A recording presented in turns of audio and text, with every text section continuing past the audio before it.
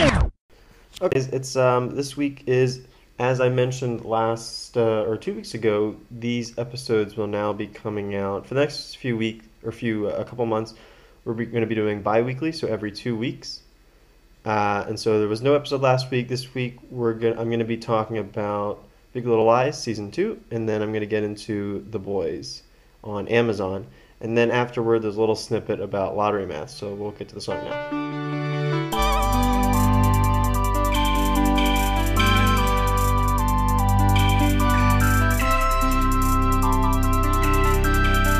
Hey everyone, welcome to the Experience Podcast, and well, it's just me. It's just Daniel this week because well, Connor's very busy. Tanner's somewhere in Europe. We're not really sure. You know what? I should probably double check on that.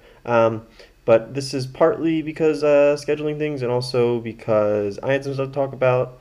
Um, and we're kind of trying something for the fall. We'll see. You guys have to let us know if you like this kind of format where it's just me. And we're going to see if I can talk to myself for long enough. This may only be like 3 minutes long, or it could go as long. I mean, you'll know you clicked on the thing, so you'll know exactly how long this is. But I'm going to be talking about a couple shows that have just launched recently. Or Big Little Lies has kind of been weekly, and then The Boys just dropped this weekend at the time of this recording. So this recording on Tuesday. Yes, so it's a good amount of time for you guys to watch it. I won't spoil that one. I will be getting into some of the details on Big Little Lies season 2. So if you haven't seen it and you're still waiting on it, I'll just tell you it's great. I think it's not quite as good as the first season, but it's still a very interesting show. I don't know if they're going to do another season based on kind of where it ends, but I'm sure they will. It's HBO. They like to, milk out these shows as long as they can, unless the creators tell them not to. But anyway, that's what I'm going to be talking about today. So again, let us know. I guess leave a message. You can leave a message on Anchor. You can leave a comment or a rating on iTunes or on YouTube. But let us know if you like this kind of solo format. But also the best way for you to tell us what you like is to just keep downloading these episodes. The ones that have more downloads we pay attention to, and we try to adapt to what our listeners want to hear. So it doesn't always have to be just random nonsense. Although Connor and I, what's funny is Connor and I.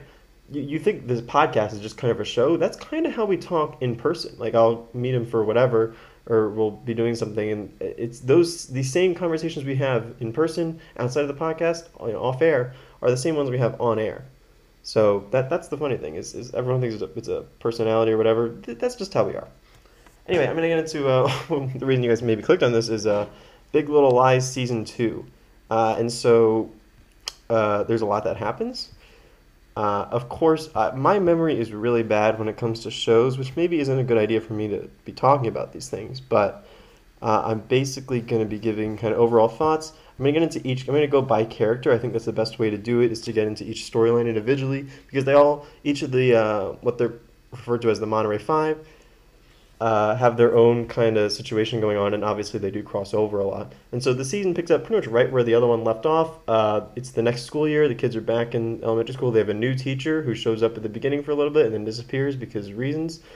And so each character goes through their own is dealing with what happened on the night of the death of Nicole Kidman's character, Celeste's husband, Perry Wright, right? It's all about the aftermath of Perry Wright, and that's kind of what the overall focus of this season is about. And I'm going to talk about the one who maybe connects the least amount, and that's Laura Dern's character.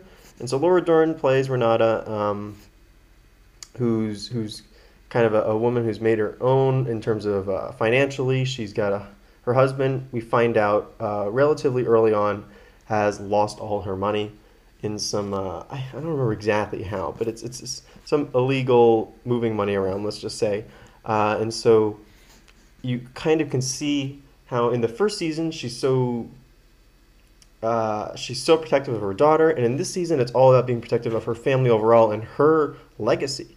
And there's a great line, I can't remember which episode, I think it's the second episode, where she says, "I will not be rich."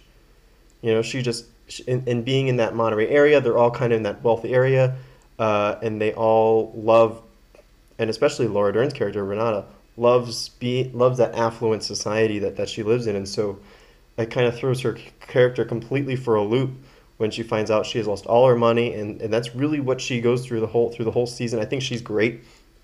She may be one of the best. That may be one of the best performances of the season.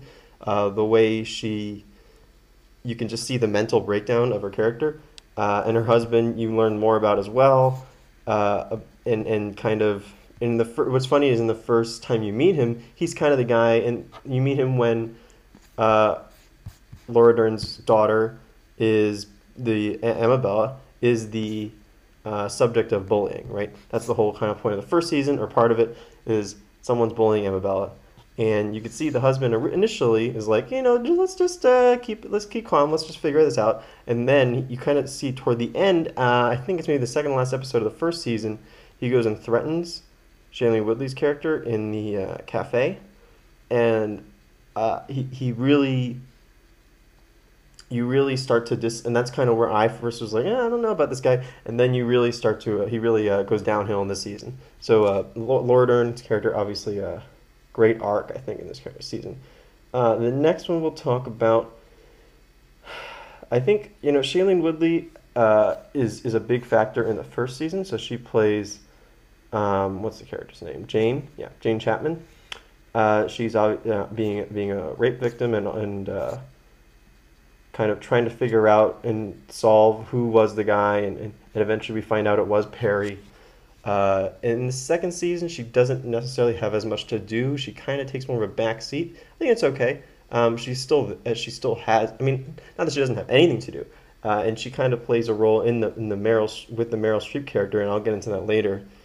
Where Meryl Streep kind of who's infringing on Nicole Kidman's, I don't remember all the names. The names are tough. On Celeste's family,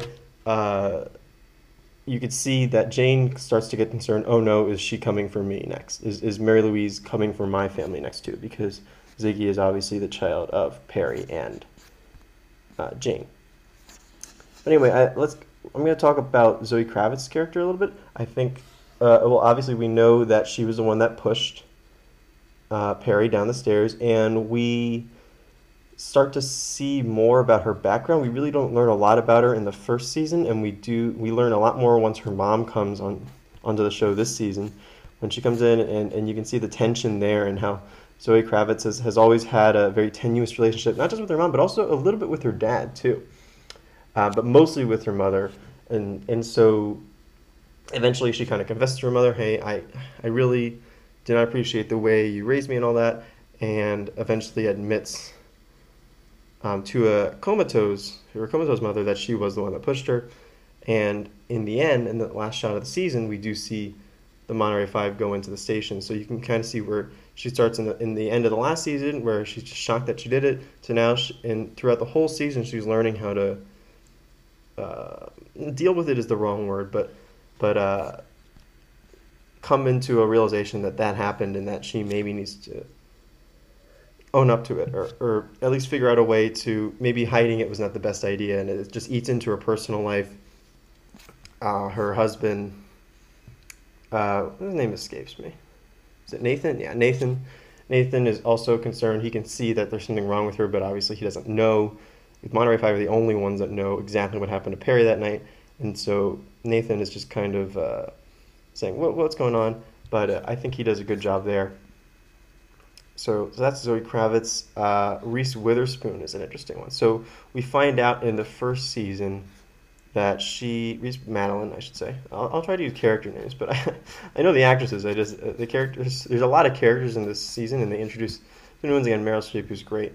But anyway, Reese Witherspoon, Madeline. We find out cheated on her husband, Ed. There you go, Adam Scott. And you could see, did that happen the first season or the second season? I believe that was the first season.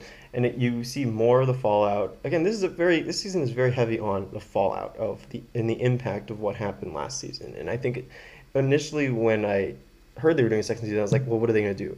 We've already figured, the first season wraps up so nicely, and there doesn't seem to be an obvious storyline to go forward. That's kind of why, and that's why I was pretty shocked that they did a nice job of addressing the fallout, and that I'm in a similar boat for the third season, but we'll see if they figure it out.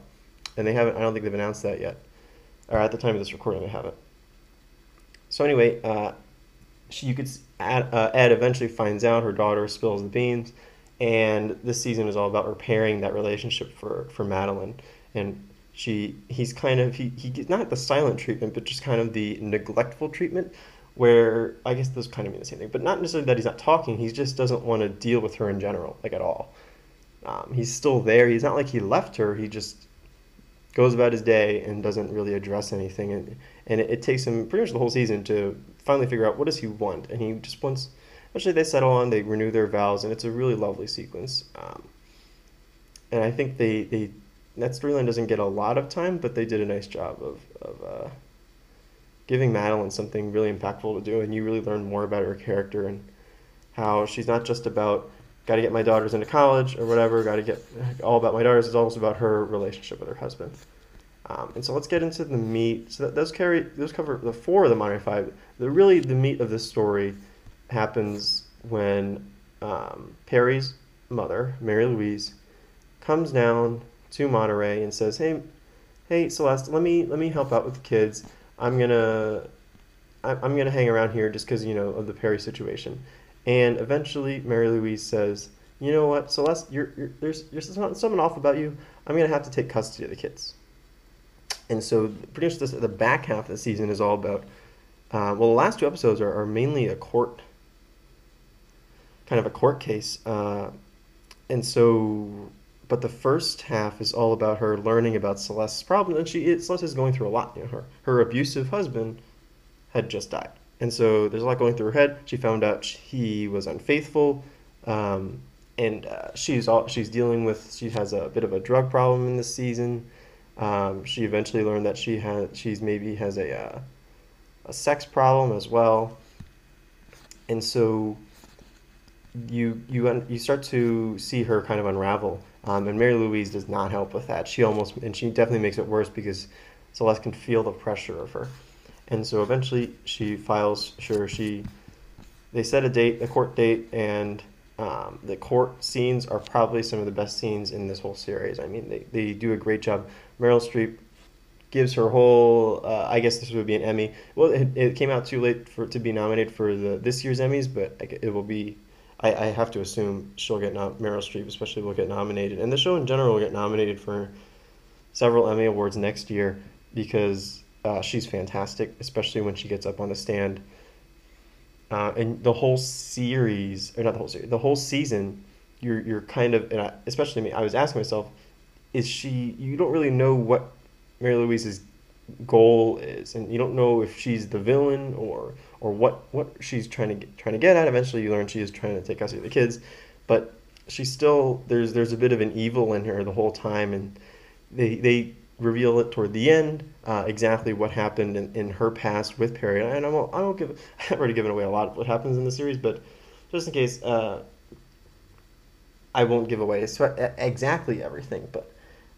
They did give a background, and there's plenty of twists and turns throughout this season that I think kept me interested. Again, not quite as tight as the first season. I think the first season had a better overall narrative, but some of the individual stories in this season were far better. Again, like Laura Dern's story. I think Zoe Kravitz had a great story, and then obviously the Celeste and Mary Louise story. Those were probably the three standout ones for me. And so anyway, that pretty much covers Big Little Lies Season 2. I don't really have anything else to talk about that. Again, if you guys could leave your comments, I can maybe we can address them in the next episode. But the next few, I believe, will be. I mean, I posted the schedule on the Anchor feed of what we're going to be talking about, and so those are all pre-recorded. Again, those are old episodes of a different podcast that I ran, but I think there's some good segments in there that I pieced out. But anyway, that covers kind of the Monterey Five. There's not a lot else that goes on. I think, again, it's shot very well. Oh, let's talk about... So there was a bit of what's it called? Controversy, I guess, surrounding this season. So basically, the first season was completely shot um, by the same director. Let me get the name. By Jean-Marc Vallée. Right. He was the director for the whole first season. He kind of helped shepherd that first season. Well, the second season um, they were supposed to bring in a new director. That was going to be Andrea Arnold, right? But what ended up happening was she eventually lost creative control, apparently, and so uh, what happened was they ended up kind of re-editing a lot of the stuff that she shot. Jean-Marc Vallée ended up coming in and doing also a bunch of reshoots about it after he had been done shooting his series. He was shooting Sharp Objects for something else, and so you can kind of see a lot of the weird cuts and weird edits in the series, and it's unfortunate that they couldn't just let her do revision or just bring him back or find some compromise. But what ended up happening was she lost a lot of the control in the editing room. So you have one director shooting it, and then another director essentially leading the editing, and so it was very.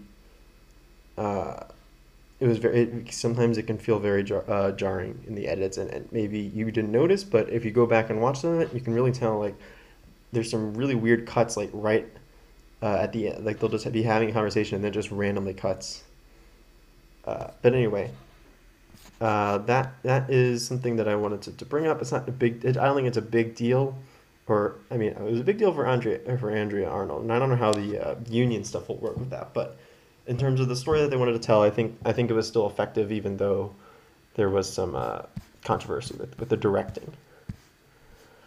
So anyway, that's a Big Little Lies season 2. I'm gonna talk about. So I wasn't gonna do this originally, but the series just came out this weekend, and I think I have to talk about this. I think maybe some of our listeners would like to hear about it, but it's a very different type of show. Big Little Lies is kind of a very serious drama. It deals with a lot of real world problems that a lot of women and people in general struggle with, often on a daily basis.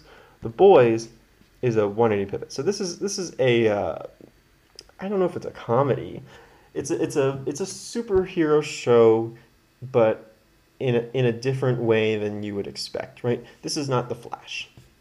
And it's very hard to describe what this show is about, but it's a world where there are superheroes, and they exist. It's the present day, but it's not necessarily that idealized version. It's really much more of a realistic. And I know everyone talks about, oh, it's superheroes, but it's real. It's real.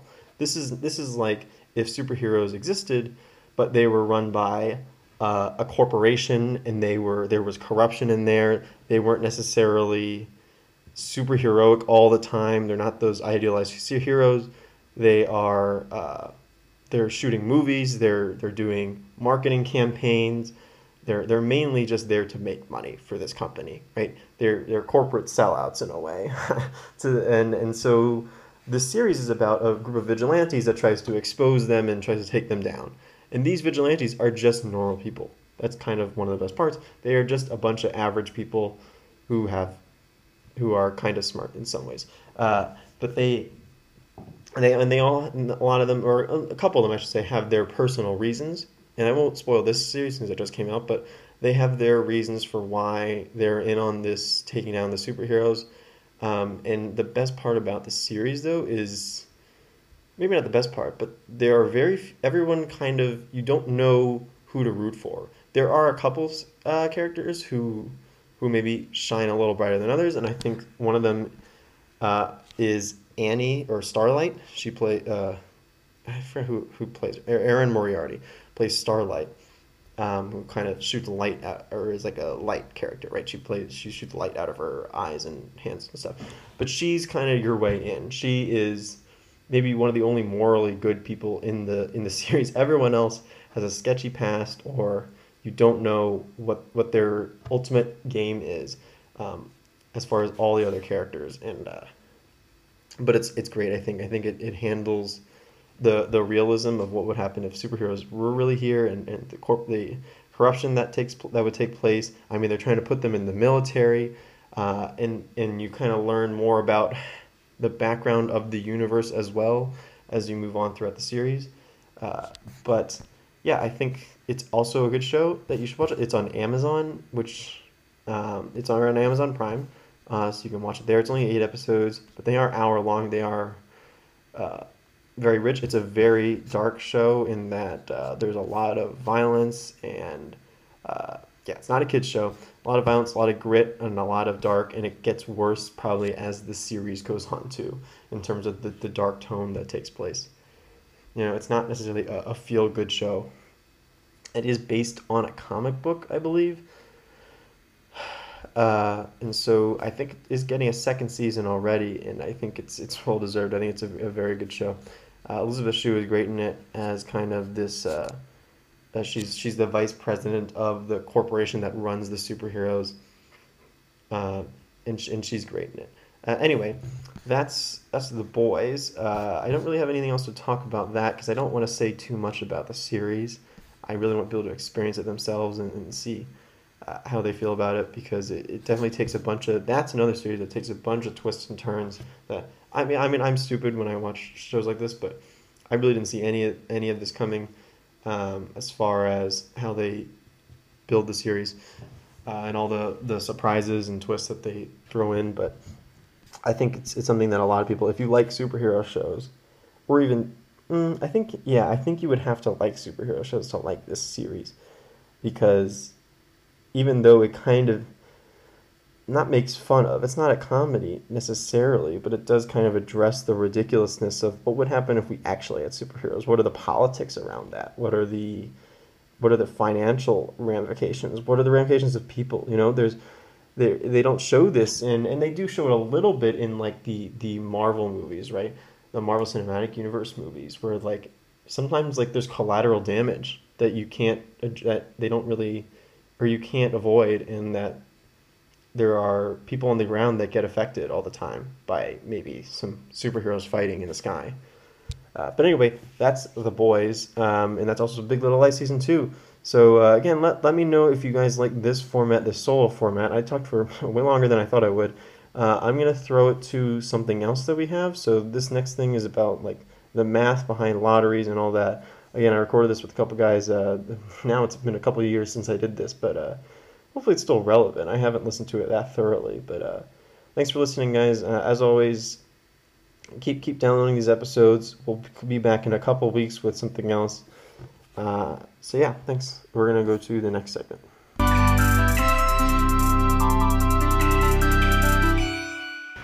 Okay, Alok, what do you want to talk about this week? Alright, so there's this book I've been reading. So we're shifting gears from fantasy. This is our like miscellaneous topic of the week. So I didn't think people noticed that, but alright, go ahead. Okay, well, in case you didn't. So there's this book I've been reading. I'm almost done with it. It's called How Not to Be Wrong, The Power of Mathematical Thinking by Jordan Ellenberg. It's a New York Times bestseller and one of Bill Gates' 10 favorite books of all time, which says a lot considering Bill Gates reads like a book a week. So, I mean, this book is it's essentially about like how you can apply very simple, like arithmetic-based mathematical, I guess, formulas to very ordinary things in, average daily life, and to get better intuition about things that you might do on a regular basis. So one of the things I wanted to talk about was a lottery in 2005 in the state of Massachusetts. And Ellenberg talks a great deal about this, devotes about an entire chapter. So the idea is, in 2005 in Massachusetts, there's a lottery called Cash Windfall. So if you're not familiar with how a lottery normally works, you pick a few numbers, about 6, let's say, and if you match all 6 digits of this number with the official lottery number, then you win the jackpot, and if you match 5 5 of the digits, then you win not the jackpot, but some smaller amount of money, and so on for different numbers of digits. So ordinarily in something like Powerball or Mega Millions, if no one wins the jackpot, then the jackpot could increase from like $2 million to $3 million and so on. But none of the lower tier prizes would increase. The difference between an ordinary lottery and Cash Windfall in Massachusetts is that Cash Windfall would increase the lower tier prizes. And if you think about it, this might make some sense. It incentivizes more people to buy lottery tickets, and then the state makes more money. But what happened was, because they increased the lower tier prices, if you took the expected value, which I'll go into in a minute, of a lottery ticket, of a $2 lottery ticket, you end up getting that the expected value is $2.76. Which means that, on average, you would make a 76-cent profit per lottery ticket, the more lottery tickets you buy. So expected value is a pretty simple, value. It's probably the second thing you would learn in an average probability or statistics course. And a simple example could be, say we have a lottery where the jackpot is $1 million, and you have a probability of 1/6 of getting $1 million. So you have a probability of 1/6 of winning $1 million. Let's say a third of winning $1,000, and then a probability of half of winning $100. So the expected value is just the probability of winning some prize times the prize itself summed over all prizes. So in this case, it's $1 million times a 6, plus $1,000 times a third, plus $100 times a half. And then that would be the expected value. So if you took the expected value of Cash Windfall, you end up getting that the expected value of a lottery ticket is $2.76. And since a lottery ticket for Cash Windfall costs $2, on average you would get 76 cents of profit per lottery ticket, the more lottery tickets you buy. So, because this is in Massachusetts, you will have schools like MIT and Harvard with some pretty smart people, and some of them figured this out. They computed the expected value of this lottery and saw that it's actually a good investment, contrary to, the ordinary lottery. So a lot of people at these schools ended up forming lottery firms, I guess, where they would buy like 10,000, 20,000 lottery tickets from convenience stores, and they would make like 10,000, 20,000, 30,000, and sometimes even more than that, millions of dollars in profit. There was even some people who, I remember one person ended up dropping out of medical school to pursue this full time, which I don't know if that was the best decision, considering the lottery was closed in 2008. So I don't know what he's doing now, but he did that. So yeah, overall this is a pretty good book. I think on Goodreads it had about a 4-star rating. And I'm not quite done with it yet. I have about 100 pages left, but I would definitely recommend this book. That was probably the most interesting story I found in it, but there's a lot of other things in it from, if you're interested in fantasy baseball, which, if you're listening to this podcast, I'm assuming you are, he does apply simple mathematics to baseball for a little bit of the book to show that the home run, if you've heard of the home run derby curse, he argues that that's not actually a curse, that's just, a myth. So that's a small part of the book, but that's, if you're interested in fantasy baseball, you could get the book just for that part at least. But yeah, overall, it's a pretty good book. I would recommend it. All right. I will have to learn to read, and then I'll get right on that. Thanks, Alok, for that insight. Anything else we want to talk about? I know Baby Driver's coming out next week, so get your tickets next Wednesday. Cool. Yeah. Yeah, make sure you see it. No, really, it's great. Lots of great music too. I frankly always thought that the home run derby curse was actual curse.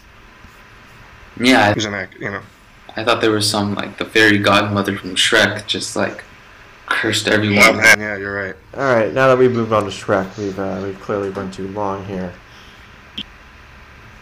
Thanks for listening, everybody.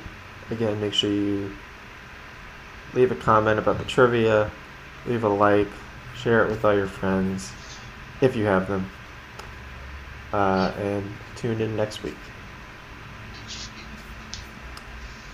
Thank you, everyone, for listening. Goodbye. Yep. Bye. See ya.